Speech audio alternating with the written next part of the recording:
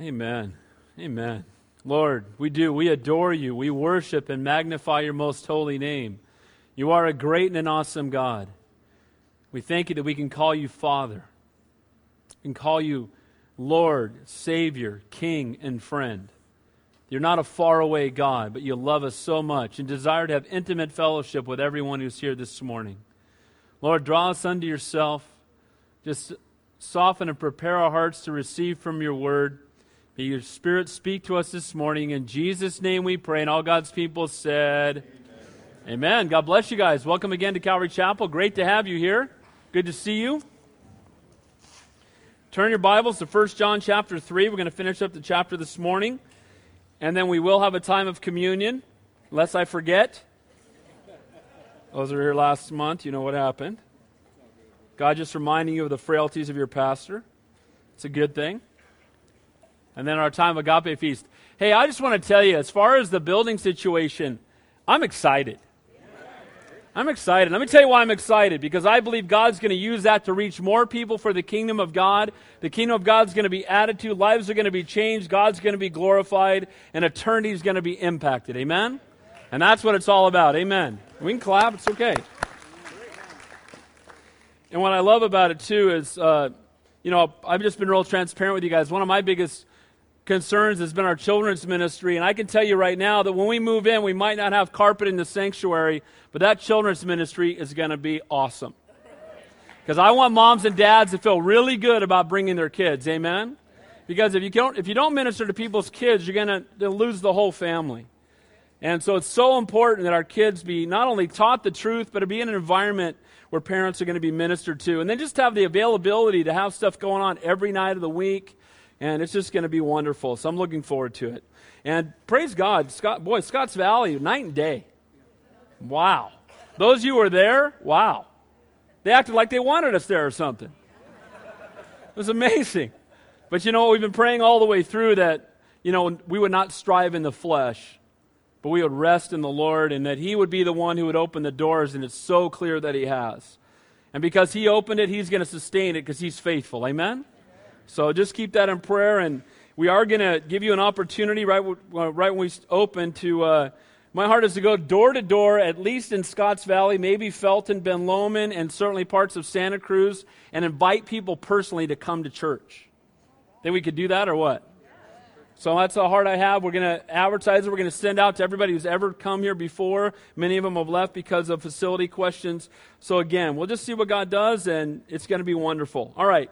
This morning, 1 John chapter 3, we're going to pick up in verse 19. It's been a few weeks because we looked at a couple different chapters with the retreat and different things that have been going on. So to bring us back up to speed, and then I'll give you the... just remember quickly that John is writing to a church in the first century, a church that he had spent a great deal of time with, to the church in general, and his burden for them is that they're being taught false doctrine. There's people in the church that are starting to teach things that aren't true, and they're being persecuted from the outside. So outward persecution and inward corruption. So this letter comes from John exhorting them not to fall for the lie. One of the main lies being taught were the Gnostics, who thought they had special knowledge from God. You had to come to them. Only they knew it. Only they knew the truth. You couldn't go to God yourself. And they had this special wisdom that they were going to give you. And again, it's so much like of the world today, where there are those who will tell you that they have a special path to God, that only they can bring you there. Guys, there is a path to God, and His name is Jesus Christ. Amen? And it's not a man, and it's not an organization, and it's not anything else other than Him and His Word. So we're going to pick up, as we've been seeing these exhortations coming to them, on how they are to live, how they are to stand fast, how they're not to fall for the lies. So this morning, I titled the message, A Healthy Heart, or a Spiritual Heart Exam. And we're going to go through, and it's interesting, in these 6 verses, he talks about heart. The word heart is in nearly every verse, and he's talking about the heart that they should have. First of all, we're going to see that in a healthy heart, or in our spiritual heart exam, that there is a confirming heart. We'll talk about what that means. Secondly, there should not be a condemning heart, but many have a condemning heart. We'll define that. We should have a confident heart. And that confidence should pour out not only in the way we live, but the way that we approach God in our prayer life. Fourth, we should have an obedient heart. That God didn't save us that we might not change. And we'll talk about the fact that when we've been born again, there should be a radical change. Fifth, a faithful and loving heart. The greatest commandment, love the Lord your God with all your heart, mind, soul, and strength, and love your neighbor as yourself. That's one commandment, to love God and love people. And that's evidence of somebody who's spiritually mature. And then fourthly, a spirit-filled heart. So let's get right into the text. A healthy heart, a spiritual heart exam. First, we're going to see a confirming heart.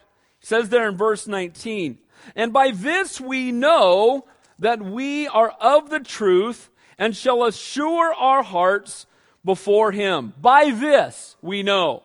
Since it's been a few weeks, this is where I'm going to kind of bring you up to speed again with the last time we looked at this text. By this, by what?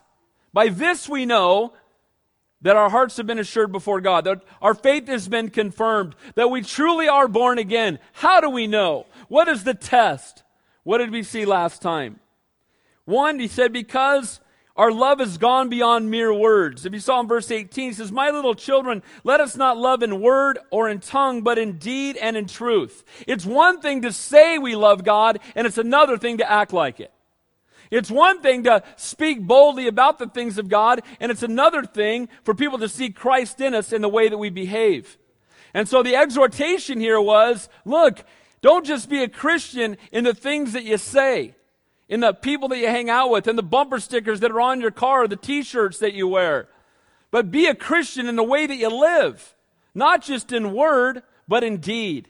And he says, by this, by the fact that you're living it, is evidence that you truly have been born again.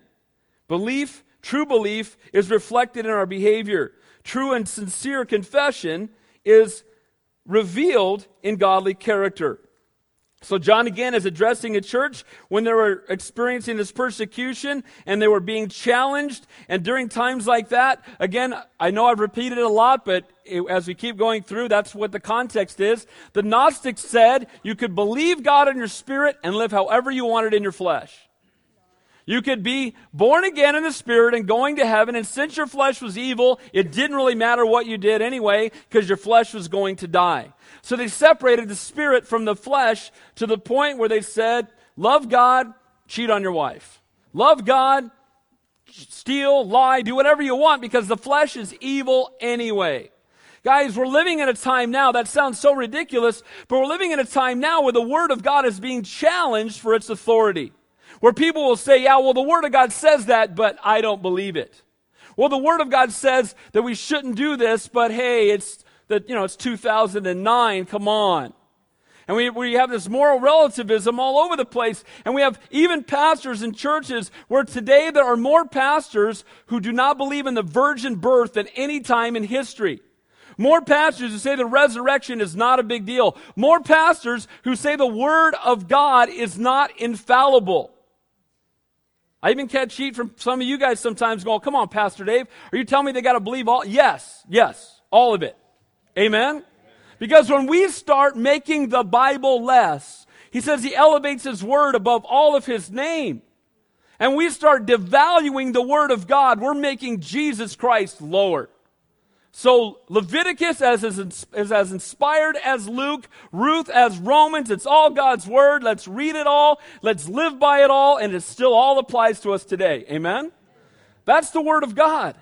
And the exhortation was, look, these actions are fruit that there's been a change. If there's no action, there's no fruit. There's been no salvation. And so we should have a confirming heart. There needs to be a real connection between belief and behavior. Because John is saying just the opposite of what the Gnostics have said. One of my favorite verses, if any man be in Christ, he's a new creation. Old things have passed away, all things have become new. And it's because of this change in our behavior that we can have assurance that we have indeed been saved. It's not the deeds that save us. The deeds are a reflection that we've been saved. But you cannot separate the two. Pastor Dave, are you teaching a works-based salvation? Absolutely not. I'm teaching a works-based faith that pours out of us when we're in love with Jesus. Amen? It's evident. It's a radical change in our behavior that gives us both the knowledge and assurance that we truly have been saved. We can know. We can know. The word know there says, by this we know. We know. Didn't the world hope a lot? Didn't we just have a president that ran on that word, hope? I'm glad I don't hope. I'm glad I know. Amen? Not a hope so, not a dream so, not a vision, not a wannabe, not a hope could be, not a might be. Not the best possible plan, the only way, the only truth, the only hope, the only life. We serve the true and living God, and we're going to heaven, and that's a fact. Amen?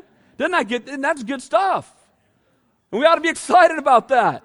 And it's a know-so, and the word know there, gnosko, means to know by experience. We can know by experience. We can be assured in our hearts that we've been born again. If you're here this morning and you don't know for sure if you've been saved, I would say, Pastor Dave's opinion, you're probably not. You know why? Because I know for sure that I am. Not because of who I am, but because of who He is. And guys, don't walk around with a hope so. Don't walk around with a maybe so.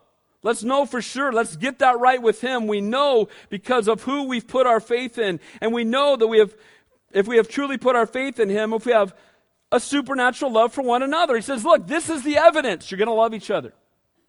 This is the evidence. The good works that are going to be produced. The fruitfulness in your life. The radical transformation in you. That's the fruit. That's the confirmation that your heart has changed. Again, it's not only in our words, but in our actions. It says that we are of the truth. That we are the real and true disciples of and belonging to the truth. Who's the truth? Jesus. That was really weak. I know it's raining, but come on now. Who's the truth? Jesus. There it is. Amen. And guys, if we can't shout it in here, we're not going to live it out there. And Lord, help us to, be bold in our faith and not be ashamed of Him. He's the true and living God. The world's got it all backwards. They're looking for truth and human wisdom and the accumulation of knowledge and philosophical debates. They're trying to find peace in the amassing of wealth through personal relationships and physical comfort and fleshly enjoyment. But guys, it's not human wisdom that brings truth, but the knowledge of the truth that makes us wise. Amen? It's not the pursuit of wisdom that leads us to the truth. It's knowing the truth that makes us wise. It's not the accumulation of knowledge that helps us find truth, but walking in the truth that gives us real understanding. The truth is not defined by philosophical debate, but the truth of Jesus Christ brings an end to all debates. Amen? We don't have to debate Jesus. Just let Him out of the box. He'll take care of Himself. Amen? Just open up the Bible and just tell it. Don't have to defend Him. He's God. Amen? He can stand up for Himself. All these other gods have come and gone. All the other religious leaders come and gone. It's March 14th, 2009. 2009 years since what? Jesus Christ. Every time people write down the date on their checks, they're confirming the person of Jesus. Amen? He's God. We have a confirmed heart before Him. He gives us real and everlasting peace. Peace isn't found in the world. It's not found in riches. It's not found in position. It's not found in comfort. It's found in knowing the Prince of Peace. Peace doesn't come from our circumstances, but exists in spite of them. Satan is the father of lies. He tempted Eve with power and position and wisdom and knowledge. And guess what? His tactics haven't changed. As Christians, we don't just know the truth. We are of the truth. We're of it. We're His. His Spirit dwells in us. And the fruit of our intimate fellowship with the one who selflessly laid down His life on our behalf is that we too will selflessly lay down our lives for others. To truly know Him is to live for Him and to live like Him. Guys, it's a heavy task. We'll never fully accomplish it. But my prayer is that people will see Jesus in us. Amen? In the way that we live, in the way that we love, in the way that we serve. And it's by a demonstration of this selfless love that we can know that we are of the truth. Guys, here's the point. If you say you know God and you're selfish, you're self-centered, your life is fruitless, you're angry, you're bitter most of the time, I got a question, have you truly been saved? Because the Holy Spirit will not allow us to live like that for long. Amen? When we do, we're convicted. That's good. That's ownership papers. Amen? If you're convicted when you sin, that's a good thing. If God grabs a hold of your heart and you're becoming more and more of a desire to live in the center of His will. But if we're bitter and angry and self-centered and self-promoting, we're not of the truth, but we're of the lie. Who's the father of lies? Satan. And what did he want to do? He wanted to be like the Most High God. He wanted to be above God. He tempted Eve with being like the Most High God. And he tempts men today the very same way. His tactics haven't changed because they keep on working. And he says here, and shall assure our hearts before Him. Assure our hearts before Him. The word assure means to convince, persuade, or set to rest. The fact that we live selfless, others-focused, unconditional, having agape love in action is the testimony, the assurance to each of us that we truly have been saved. The fruit of the Holy Spirit, this agape love in action, is evidence that the Holy Spirit dwells within us. Guys, our assurance isn't in our good works. Our assurance is in the one who poured out His Spirit upon us that we might produce good works. Amen? Don't get those out of order. You'll be trying to earn your salvation. Don't do that. You can't earn it. You can't be good enough. But if you've truly been saved, you'll be radically transformed. So with that being said, our assurance that we can indeed become new creations in Christ, the evidence of true and living salvation is not based on a one-time profession long ago, but the present ongoing fruit of the Holy Spirit being evident in our lives. What does that mean? We don't point to a date, we point to a change. Amen? Now, here's the point. The Bible says if you believe in your heart and confess with your mouth that Jesus Christ is Lord, God raised Him up from the dead, you will be saved. So if you confess that, and you believe that, and you put your faith in Him, you're saved at that moment. It's not a 25-year process. It's an instant salvation. Amen? But, here's a reality. In 20-some-odd years as a pastor, I've had the privilege of leading hundreds, if not thousands, in the sinner's prayer. Okay? Many, hundreds since we've been here, for sure. But here's the point. I'm excited when it happens, but I continue to be prayerful. Here's why. Because people can pray that prayer, and, the parable of the sower, the seed gets planted, and nothing really starts to bear fruit. The cares of the world choke it off, and that person walks out of here, or maybe it's here for a short time, their life never changes. Here's the reality. That person was never saved. Because if they were saved, there'd be a change.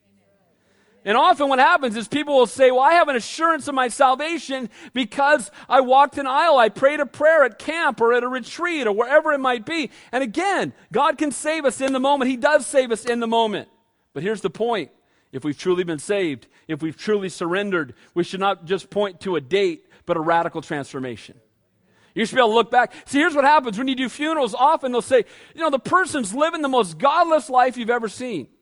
Out of control, adulterous, just fornicate, thief, liar. No thoughts of God, no relationship with God, the mocking of God. But then they'll point back to when they were 7 years old at a, VBS that they went forward and prayed a prayer and they're convinced they're saved. You know what? Here's the point. And I'm not belittling that. I want to make it clear because I'm concerned about your eternity. Guys, we can't be resting in a momentary prayer many years ago that didn't change us. If we weren't changed, we haven't been saved. If we've been saved, there will be a change.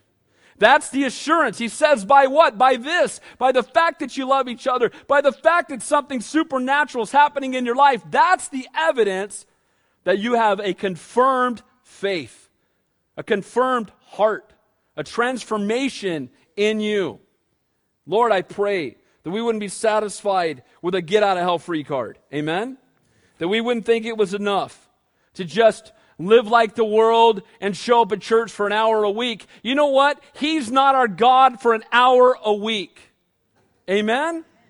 He watches over us 24/7. We ought to be serving Him the same amount of time. Lord, help us to go beyond just a lukewarm Christianity. It is true that whoever calls on the name of the Lord will be saved. But if there's been salvation, then there will be good works. There will be fruit. We're going to move on to the second point, but I just want to quote these verses. It says in James 2:17, thus also faith by itself, if it does not have works, is dead. But then it says, but someone will say, you have faith and I have works. Show me your faith without your works, and I will show you my faith by my works. You believe there is one God. You do well. But even the demons believe and tremble. But you do not do what you know, O foolish man, that faith without works is dead. Guys, we are saved at the moment of confession and repentance. But you guys got to remember that word repentance gets lost sometimes. Here's what it means. And I know for many of you it's going to be redundant, but that's okay. We need to hear it again. Repent means to turn. I was going this way. I was living this life. I was headed in this direction. Then I met Jesus Christ and everything changed. I stopped going this way. I didn't even want to go that way anymore. I turned completely around and I started following him.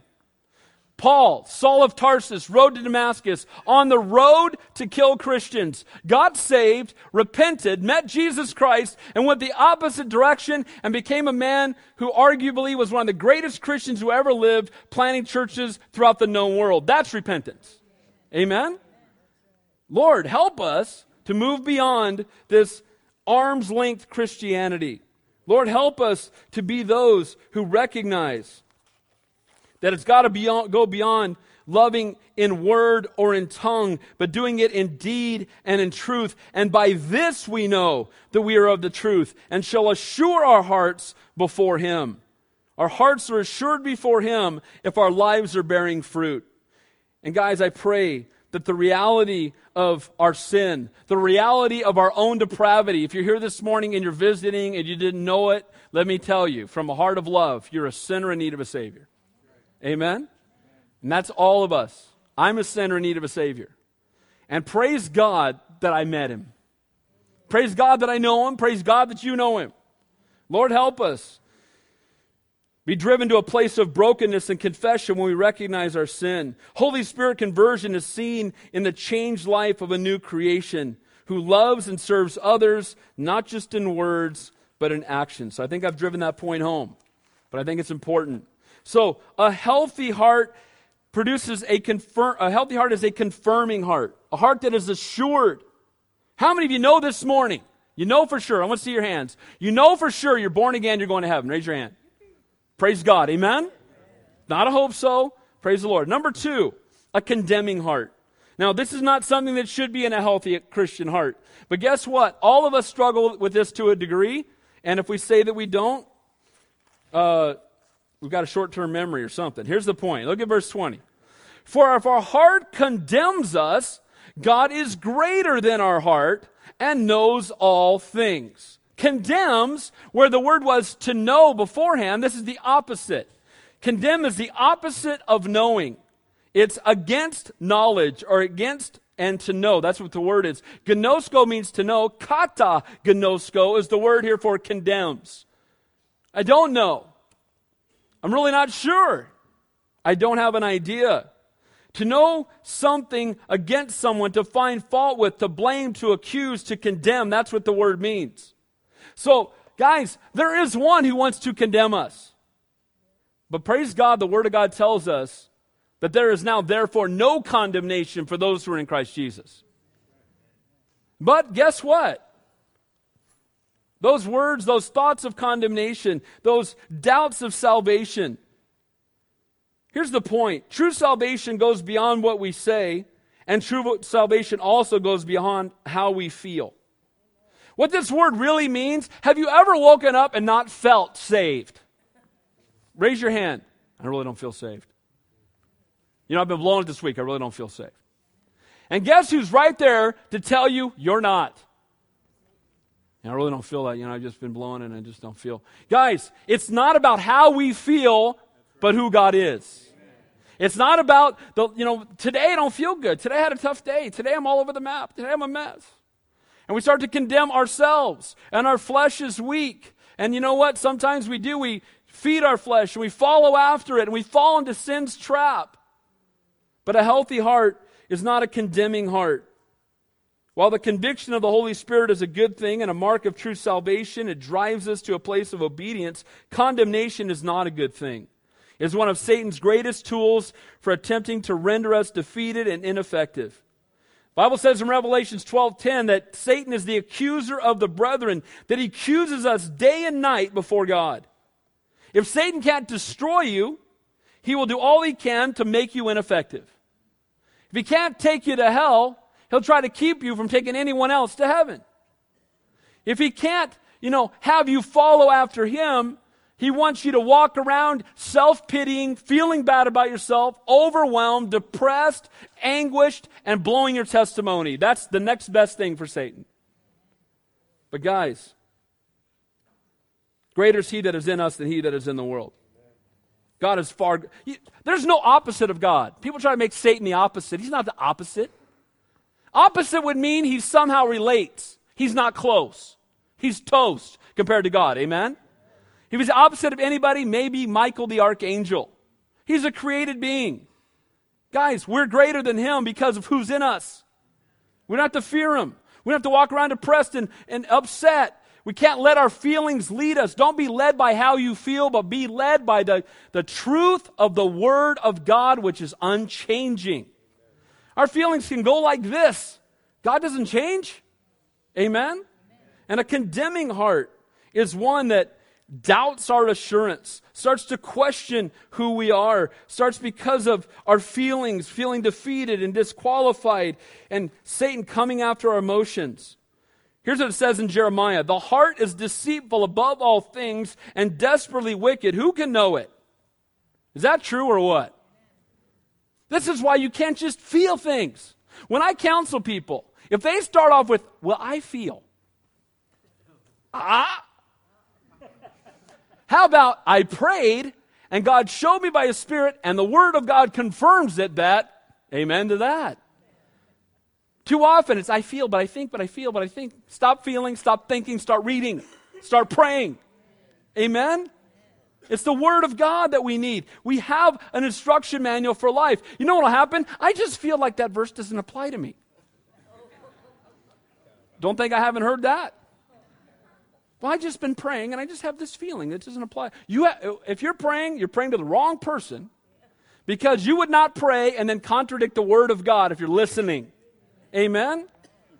Our feelings will often contradict the Word of God. Praise God He gave us the Word. Can you imagine if we just voted on our feelings all the time? What a disaster. Praise God. Feeling condemned, feeling inadequate or unable to be used by God. At the roughest moments, feeling like we're not even saved. Our heart is deceitful above all things and desperately wicked. Who can know it? And as our hearts are wicked, our feelings aren't always based on facts. That's why it's very dangerous to base our decisions on our feelings alone. Again, can God, the Bible says, that when we follow after Him, we serve Him. Seek ye first the kingdom of God and His righteousness and all these things. Delight yourself in the Lord and He'll give you the desires of your heart. Here's what that doesn't mean. It doesn't mean delight yourself in the Lord and then He'll give you what you want. Here's what it means. Delight yourself in the Lord, and He'll make you want what He wants. Amen? My heart will change. It's not delight myself in the Lord so He comes around to my way of thinking. Lord, I'm going to delight in You so You'll let me marry that unsaved girl. I'm going to delight in You so You'll let me do that. I'm going to delight in You so I can keep doing it. No. When we delight in Him, our desires change. A healthy heart is a heart that's confirmed, understands it's a no-so. And it's a heart that reflects that no-so in the fruit that it bears. And it's also a heart that is not condemning. Doesn't allow itself to be condemned and overwhelmed by its feelings. I quoted it earlier. It says, if our heart condemns us, and it tries too often, there is therefore now no condemnation for those who are in Christ Jesus, who walk not according to the flesh, but according to the Spirit. And notice what it says at the end of that verse. God is greater than our heart. Amen. God is greater than our feelings. God is greater than our thoughts. God is greater than our best ideas. God is greater than our plans. God is just plain greater, period. Amen? And since He's greater, who are we to give Him ideas? Who are we to tell Him how it should be? Who are we to say, well, I just think, I just feel, I just believe. Stop. What does the Bible say? What does God say? He's the authority, not you, not me. Amen? Churches are voting on which verses to take out of the Bible as if they decide. How stupid is that? You know, God didn't really say that. We're voting on it. We just don't believe that. Why? Because it convicts us. We just don't like those verses. Take those verses out of the Bible. It's just Paul's opinion. You know, it's a cultural thing. Stop it. It is not. Amen? We want revival. Let's get back to the Bible. That's where it is. The character and promises of God is what ought to direct us, not our feelings.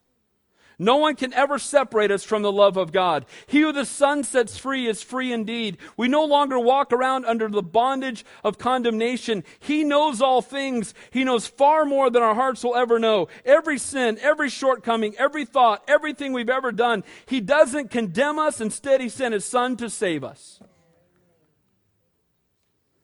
Kind of excited this morning, huh? Bible. People say, the Bible's boring. What book are you reading? You kidding me? I'm reading the latest novel, and it's really exciting. If they made the Bible into a miniseries, can you imagine? Dude, it would rock. So read the book, don't wait for the movie, amen? Just start reading it. So a healthy heart is a confirming heart. It's confirmed, we're assured by our actions. It's not a condemning heart. It's not a heart that allows condemnation to come, but instead trust in the Lord. And it's an obedient heart. Or confident heart, excuse me. Now look what it says in verse 21. Beloved, if our heart does not condemn us, we have confidence toward God. When we come to truly grasp the fact that our God is greater than our feelings and the enemy who would condemn us, and that He indeed is on our side, then we go from having a heart we walk around overwhelmed by our feelings and overcome, and instead we can walk in confidence before God. It says in Romans 8, 31-34, what shall we say then to these things? If God is for us, who can be against us? He that spared not His own Son, but delivered Him up for us all, how shall He not with Him also freely give us all things? Who shall bring a charge against God's elect? It is it God who justifies. Who is He who condemns? If God is the one who justifies us, who in the world can condemn us? Nobody. He's the judge. It is Christ who died, and furthermore has also risen, who is even at the right hand of God, who also makes intercession for us. And who shall separate us from the love of God?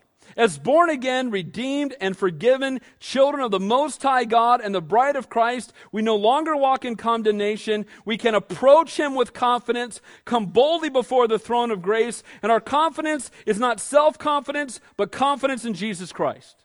Amen? And the word confidence here in Greek speaks of a most valued right of a citizen of a free state to speak his mind unhampered by fear or shame. Freedom from condemnation leads to boldness in prayer. Recognizing who we are in Christ instead of walking around overwhelmed and feeling bummed out and allowing our circumstances to bring us to a place of depression and anxiety and worry and bitterness and anger. Instead, we walk realizing I'm a child of the King. I'm going to heaven. He's my dad. He'll never leave me. He's a faithful God. And you know what? He knows what's best. So I'm going to confidently trust in Him. And when things are tough, I can boldly come before the throne of grace because the veil's been torn and I can enter in. Lord, help us to come confident in prayer. Amen? We can come boldly before the throne of grace. You know, in the Old Covenant, a high priest could enter into the Holy of Holies one day a year on the Day of Atonement. But when he entered in with confidence, not because he was worthy, but because he passed through with the sacrifice. Here's what happened. If you come from the Old Testament, it's great stuff. When you come into the tabernacle, the first thing you see is the bronze altar. It's interesting that it's made of bronze. Bronze speaks of judgment. And that you could lay a man perfectly on the bronze altar. Picture of the cross. And there they would shed the blood of a firstborn spotless animal. And as the blood of the lamb was shed, then the priest would go before entering in, and he would have to cleanse himself. Because what would happen is he'd go to the bronze laver, which was next, which was made out of the same metals that women used to make mirrors. And so when they would look into the water, they would see themselves covered in the blood in their hands from the sacrifice that was made. And they would see their need to be cleansed. What does the cross do? It reveals that we are sinners in need of a Savior.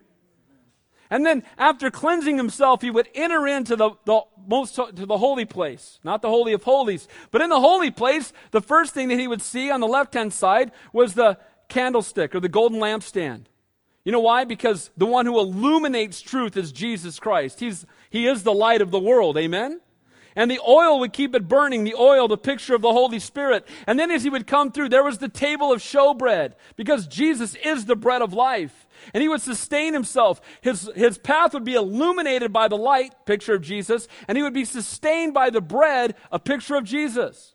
And then there would be the altar of incense. And they would burn incense that would go up into the presence of Almighty God. It's a representation of prayer. But on that one day, he was able to go through the veil and enter into the Holy of Holies. And he would take that blood and he would sprinkle it on the mercy seat.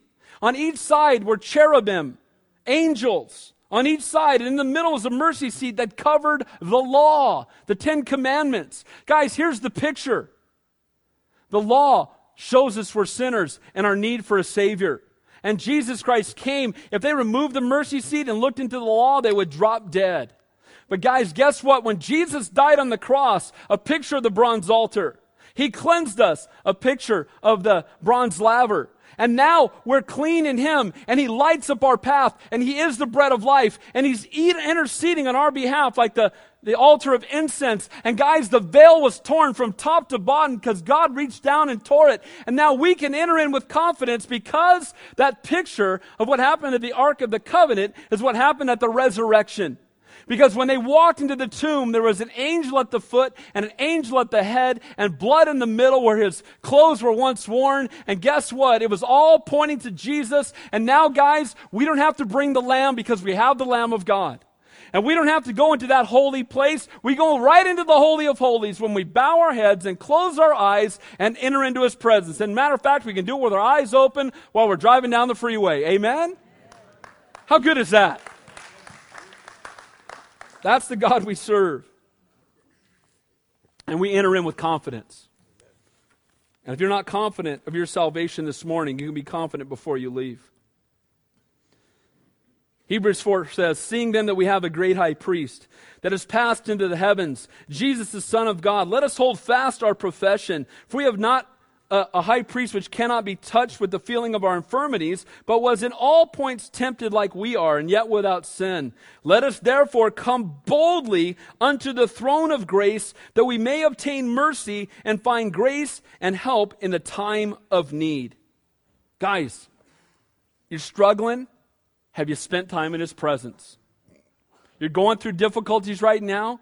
Health, finances, children, whatever it might be you're going through, spend time in His presence. Veil's been torn. Not one day a year, by one man, but we can all enter in anywhere, anytime because of what our Savior did for us. Amen? We have confidence toward God. If we are not condemned, if we're not basing things on our feelings, if we're not allowing those things to rule us, we recognize who we are in Christ, we can have confidence before Him. First part of verse 22. And whatever we ask, we receive from Him. Isn't it interesting to note the context of that verse? A lot of people like to jump right to that verse. Whatever we ask. See it on TV a lot when they're trying to get you to send them money. Whatever we ask. You got to plant your seed in my backyard and whatever we ask. Right? The context is, as we're walking in the center of His will, as we are not condemned, as we are trusting in Him, as our faith is in Him, as our lives are bearing fruit, as we're walking in the center of His will, then what we ask. Because why? Because we're not asking according to our flesh, but now we're asking in obedience to His will as we walk in the fullness of the Holy Spirit.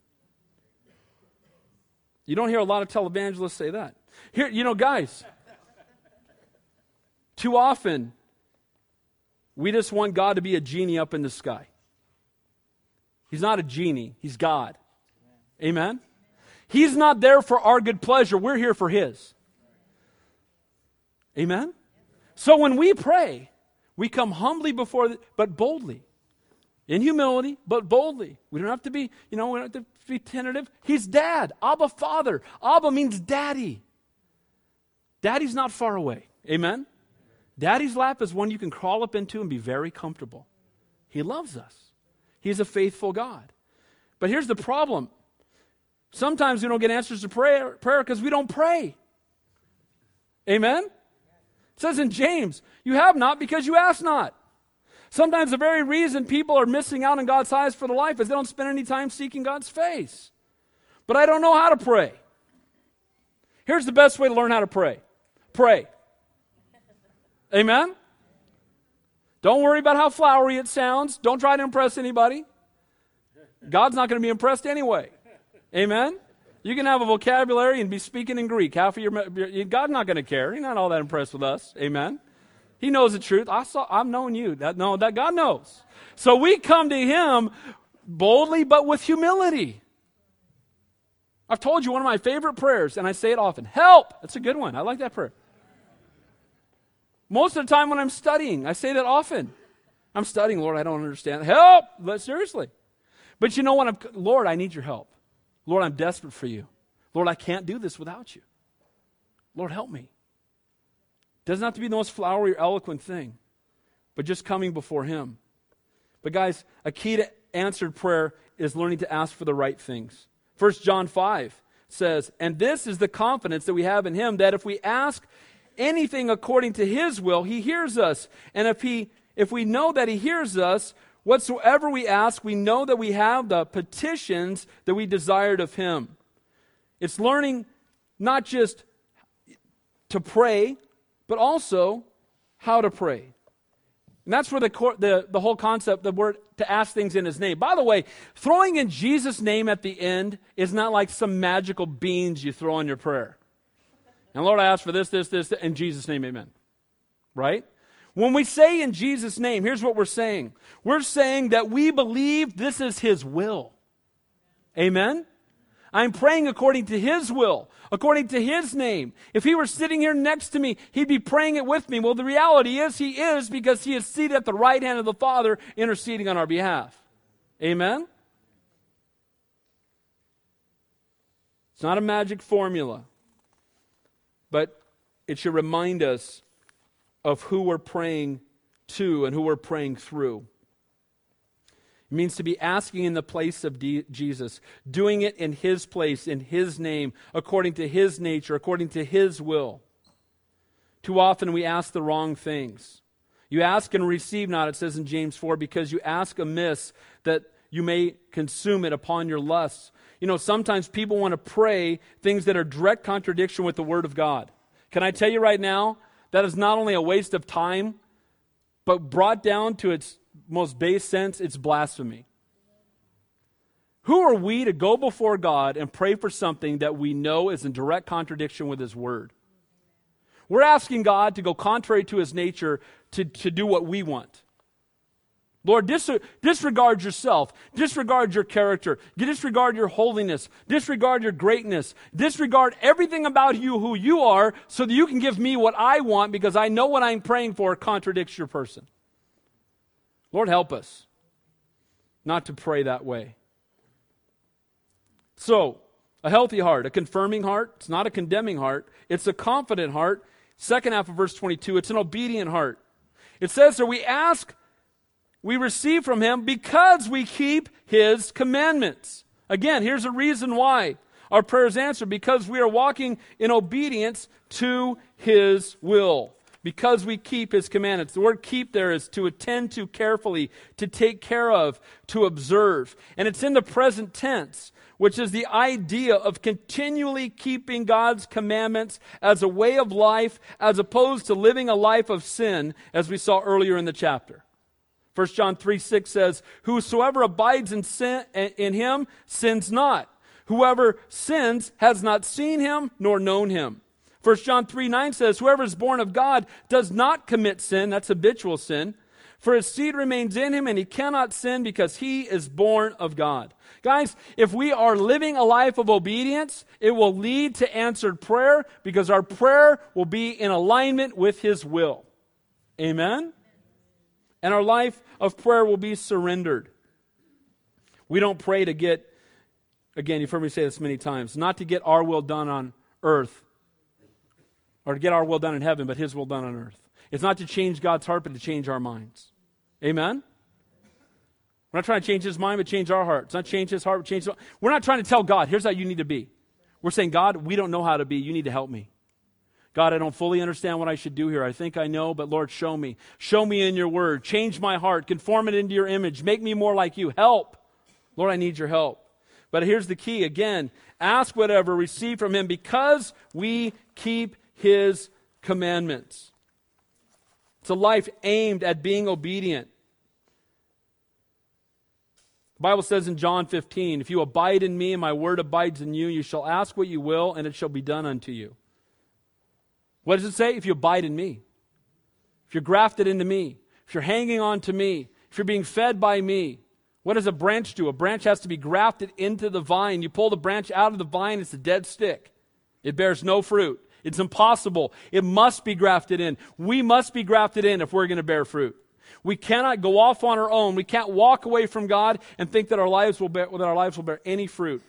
John 15:10 says, if you keep my commandments, you will abide in my love, even as I have kept my Father's commandments and abide in his love. If you're walking, if you're abiding, when you're praying, it'll be aligned with the will of God. It's not, again, changing God's way of thinking. It's not changing his mind. It's changing our hearts. And then the last part of verse 22 says this, because we keep his commandments and do those things that are pleasing in his sight. The word pleasing in Greek is agreeable. John 8:29 says, and he that sent me is with me. The Father has not left me alone, for I do always those things that please him. Jesus is God, and he lived to please the Father. We're not God. How much more should we be living to please the Father? Amen? We should follow his example. He's the one that shows us how we ought to live. And it says they're pleasing in his sight. Have you ever thought about that? Kind of humbling when you think about it. God is always watching. Amen? You don't leave him at the door of the bar when you go in. You don't leave him on the footsteps of the fornicating relationship when you get, he goes, okay, God, come with me. Let's go. Let's go rip this guy off on the business deal. Come sit down with me while I cheat on my taxes. Come with me while I go lie and cheat. Come with me while I'm watching things that curse your very name. Lord, let me just take you with me. He's always with us. That's great. And scary. Amen? He's always watching. When we're walking, have you ever thought about that? Just being transparent for a minute. When I played sports, and even when my kids play sports, I'm one of those dads, I'm at every game. I don't care where it is, when it is, I'm going to be there. And my kids, if they're coming up to bat, they look in the stands for me. They want to make sure I'm watching. Why? Because I love them, and it's a joy for me to be there to watch them. And when I played sports, I loved it when my dad was there watching. Well, guys, guess what? Our dad's watching. Amen? We ought to be living in a way that will bring honor to him because Dad's watching. Let's do this for Dad. Amen? Let's live a life for him, pleasing unto him, honoring unto him. And I don't think that's, trite to talk that way, but I really do believe that. God wants to do something in us. It says in Hebrews 13, now the God of peace that rose again from the dead, the great shepherd of the sheep, through the blood of the everlasting covenant, make you perfect in every good work to do his will, working in you, which is well-pleasing in his sight. Do you know God? I don't know how to define this, and Lord help me if I say this incorrectly, but I have an idea. God gets excited in heaven. Amen? The Bible talks about parties in heaven. So you're sharing your faith at work, and I almost imagine God right there going, go ahead, come on, I'm with you. I'm watching. It's okay. Here, say this. Here, let me encourage you. Let me remind you that scripture. Have you ever noticed you're witnessing and stuff comes out of your mouth and you got no idea where it came from? Amen? God brings the mirror. I forgot that verse. When was the last time I heard that? And God is so good. He's with us. He's walking with us. And at the same time, He's walking with us when we're being tempted. He makes the way of escape, doesn't He? That's the God that we serve. His eyes are on us. Lord, let us live a life that's well-pleasing in your sight. Let's quit worrying about being popular with men and being pleasing to God instead. Amen? Lord, help us to live a life that's pleasing unto you. Delight yourself in the Lord. He'll give you the desire of your heart. Lord, help us to be pleasing in your sight. Finally, a healthy heart is a confirming heart. It's not a condemning heart. It's a confident heart. It's an obedient heart. And it's a faithful and loving heart. Last verse. Look at verse 23, excuse me. It says this, and this is His commandment, that we should believe on the name of His Son, Jesus Christ, and love one another as He gave commandment. Notice the two things that He speaks of. He says, and this is His commandment, singular. This is not His commandments, His commandment. So the commandment that He gives to us is what? This one commandment is this. Love God, love people. Believe on the name of His Son, Jesus Christ, and love one another. Here's the commandment. Believe and love. Believe in Him and love one another. Again, when Jesus was tested by the Pharisees and they said, which is the most important of all the commandments? Which one? And Jesus said, love the Lord your God with all your heart, mind, soul, and strength, and love your neighbor as yourself. Guys, it's not enough to love people if we don't love God. And you know what? As we love God, if we truly love God, we're going to love people because He loved them so much, He sent His Son to die. Amen? Both of these things should be true in the life of the believer. It's a singular commandment. This is Christianity in a nutshell. And you know what? It's not just His name, but His character and the name that we follow and the name that we serve and the person who He is. He's the God of gods. He's the Lord of lords. He's the King of kings. He's the Alpha and the Omega. He always has been. He always will be. We can't even begin to describe Him. Amen? Wish I could describe Him to you, right?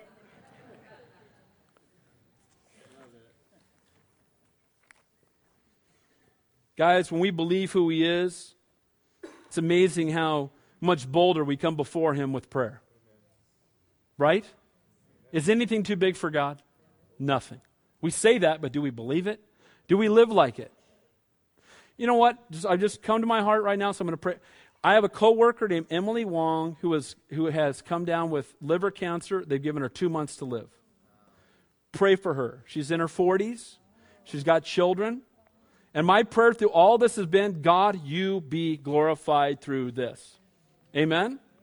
And so I prayed with some of my coworkers, some of whom aren't even Christians, when the word came out. And I know that God can use even this for His glory. And you know what? I believe that God can and will heal her. Amen? Can God do that? Well, you know what? We have not because we ask not. I've been praying, Lord, help me reach this office for your kingdom. Maybe this is what He's going to use. Lord, help us to come boldly into the throne of grace. If we trust who you are and believe who you are, nothing is too great for you. He told us to love Him, to believe in Him, but to love one another. I found this to be true too. When we love each other, we pray more. Amen? Because when you hear about somebody going through something, it drives you to your knees. You're not lackadaisical. You're not noncommittal. When you love God, you believe He can answer. And when you love people, you want to intercede on their behalf. It increases our prayer life if we just follow and obey Him. Now, I will say this.